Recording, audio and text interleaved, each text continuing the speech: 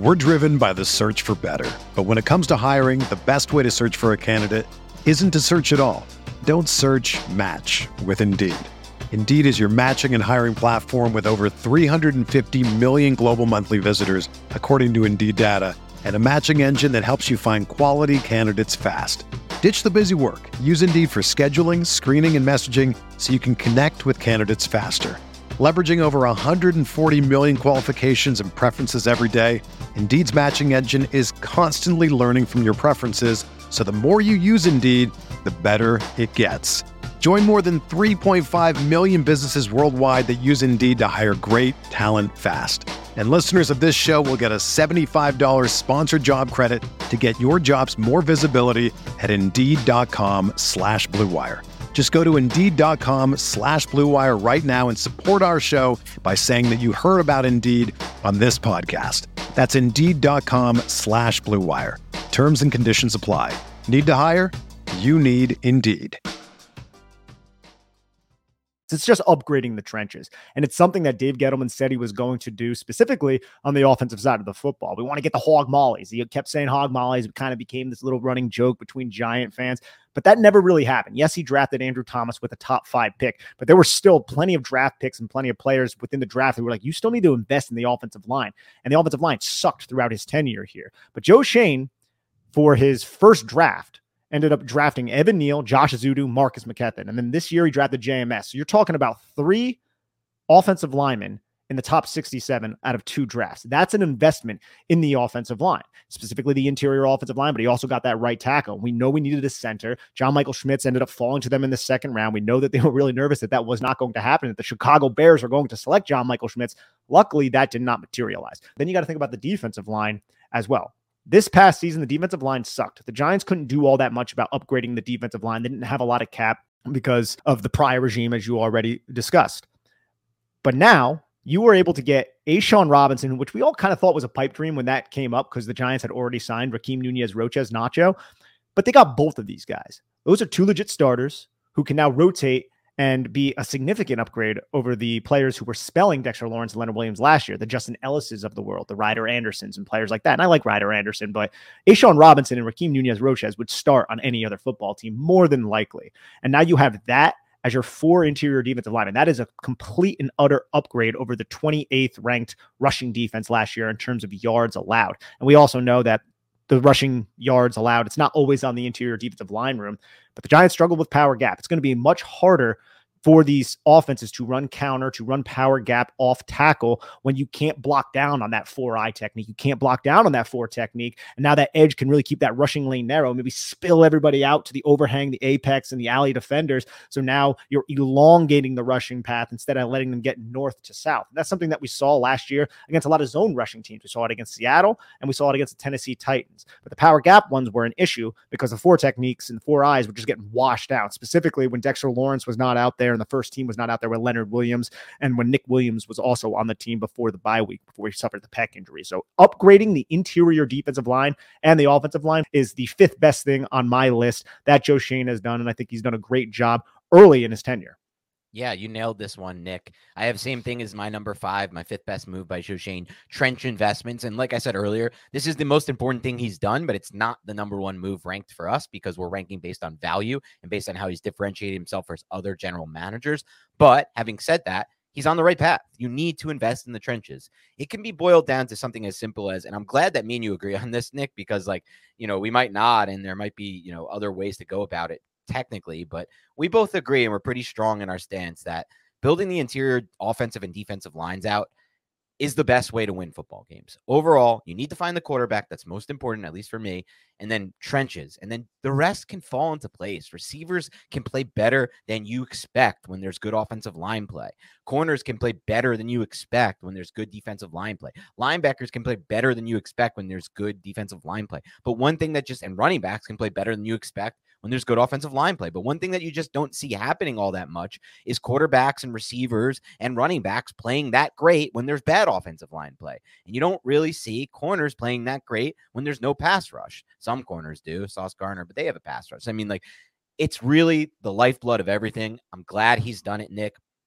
You went over the importance of the run defense, so I'm going to focus a little bit on the offensive line here. And I just want to go over something that I find very interesting, because in the past, we've heard from those Giants fans who have a different memory of what went down, that Jerry Reese invested in the offensive line. Why is this so important why are you making a point to say that Joe Schoen used 3 picks in the top 67 overall in just 2 draft classes? Jerry Reese did the same. It didn't work because he didn't find the right guys.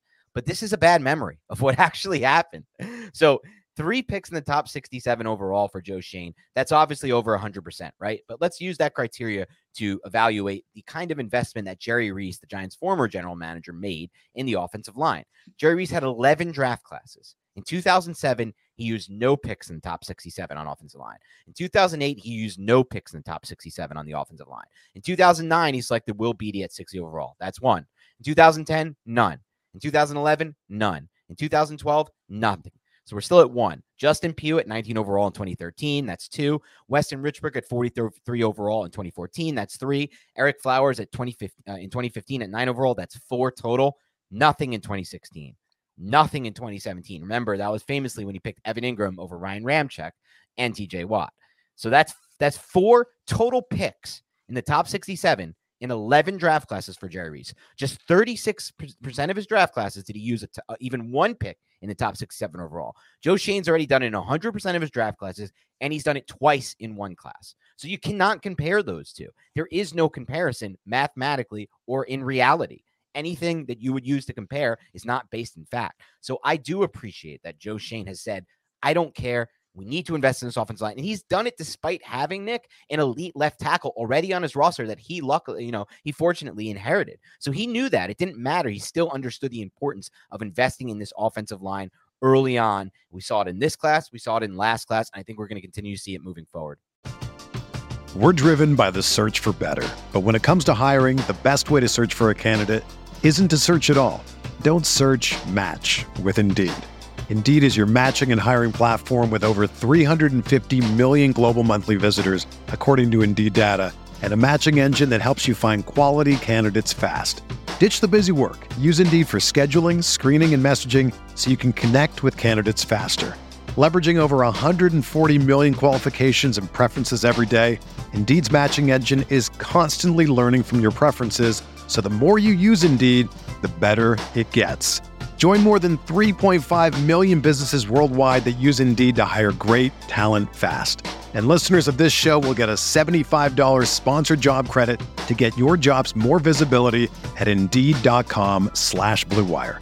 Just go to Indeed.com/Blue Wire right now and support our show by saying that you heard about Indeed on this podcast. That's Indeed.com/Blue Wire. Terms and conditions apply. Need to hire? You need Indeed. When you need mealtime inspiration, it's worth shopping Kroger, where you'll find over 30,000 mouth-watering choices that excite your inner foodie. And no matter what tasty choice you make, you'll enjoy our everyday low prices, plus extra ways to save, like digital coupons worth over $600 each week. You can also save up to $1 off per gallon at the pump with fuel points. More savings and more inspiring flavors make shopping Kroger worth it every time. Kroger, fresh for everyone. Fuel restrictions apply. I think that's an excellent point, Dan. But I want to ask you, and I know this is kind of deviating from what we're discussing. Let's go back to 2017 for a second. How freaking mad were you that the Giants drafted Evan Ingram over 2 Wisconsin Badgers who ended up being, and you didn't know this at the time, but ended up being like all pro type players? Yeah. I'll say this. TJ Watt, I wasn't as advanced as a football mind at the time because it was 2017. I hadn't really been doing film work yet. I was just like a big football fan. And so I used in my head at the time, I was still one of those fans who was like, TJ Watt, 3-4 outside of edge rusher. The Giants are running a strict 4-3. I don't know if this is going to work out. I don't know if it fits, because I knew he was special. At Wisconsin, he was special. He was a special player. Like, then again, all those kind of outside linebackers produced in that Leonard system, but he was still, like, you could tell he was special. So Watt was a weird one for me because of that 3-4-4-3 garbage. And now, like, if I look back at it now, I'd be like, I don't care what system. He can play it. Like, you'll figure it out. Just, he will rush the passer. Ramczyk was a weird one because he kind of, like, transferred in from Wisconsin Whitewater late, was a tight end, then he became a tackle, had injuries even at Wisconsin. That was really the big factor, was the injury profile at Wisconsin. So It's part of why he fell so far in the draft. Obviously, the Saints did a great job scouting him, and they're like, the injuries aren't going to continue. They're luck-based, and they were right. And he's had some injuries, but I mean, everyone has injuries. But yeah, at the time, I don't think I was as mad as I, looking back, you can realize how bad of a decision that was. Because if they had Ramczyk right now, or they wouldn't have had to draft Neal and they could have drafted Garrett Wilson, or if they had TJ Watt right now, you can go on and on here talking about how much of an impact those players would have made. The butterfly effect of one decision. It really is. Because if you added Ramczyk, who would have known what would happen to the end of Eli Manning's career with Daniel Jones? There's so many things that would have changed. You could have added Ramczyk and signed Andrew Whitworth in that same offseason. They had that opportunity. Whitworth said, I wanted to go to the Giants. We didn't get a call. We called their agent. Jerry Reese wasn't interested. They signed Brandon Marshall instead. You put Andrew Whitworth at left tackle, and then he was, Super Bowl left tackle for the Rams. You put him at left tackle, Ryan Ramczyk at right tackle. Who knows what would have happened with Eli? You're right. Who knows? And Odell. Think about it. Maybe Eli would have been able to get the football to Odell Beckham Jr. He would have never complained and been petulant and acted the way he did, and then he would still be with the New York Giants. But again, the whole team would be different. Everything would be awry.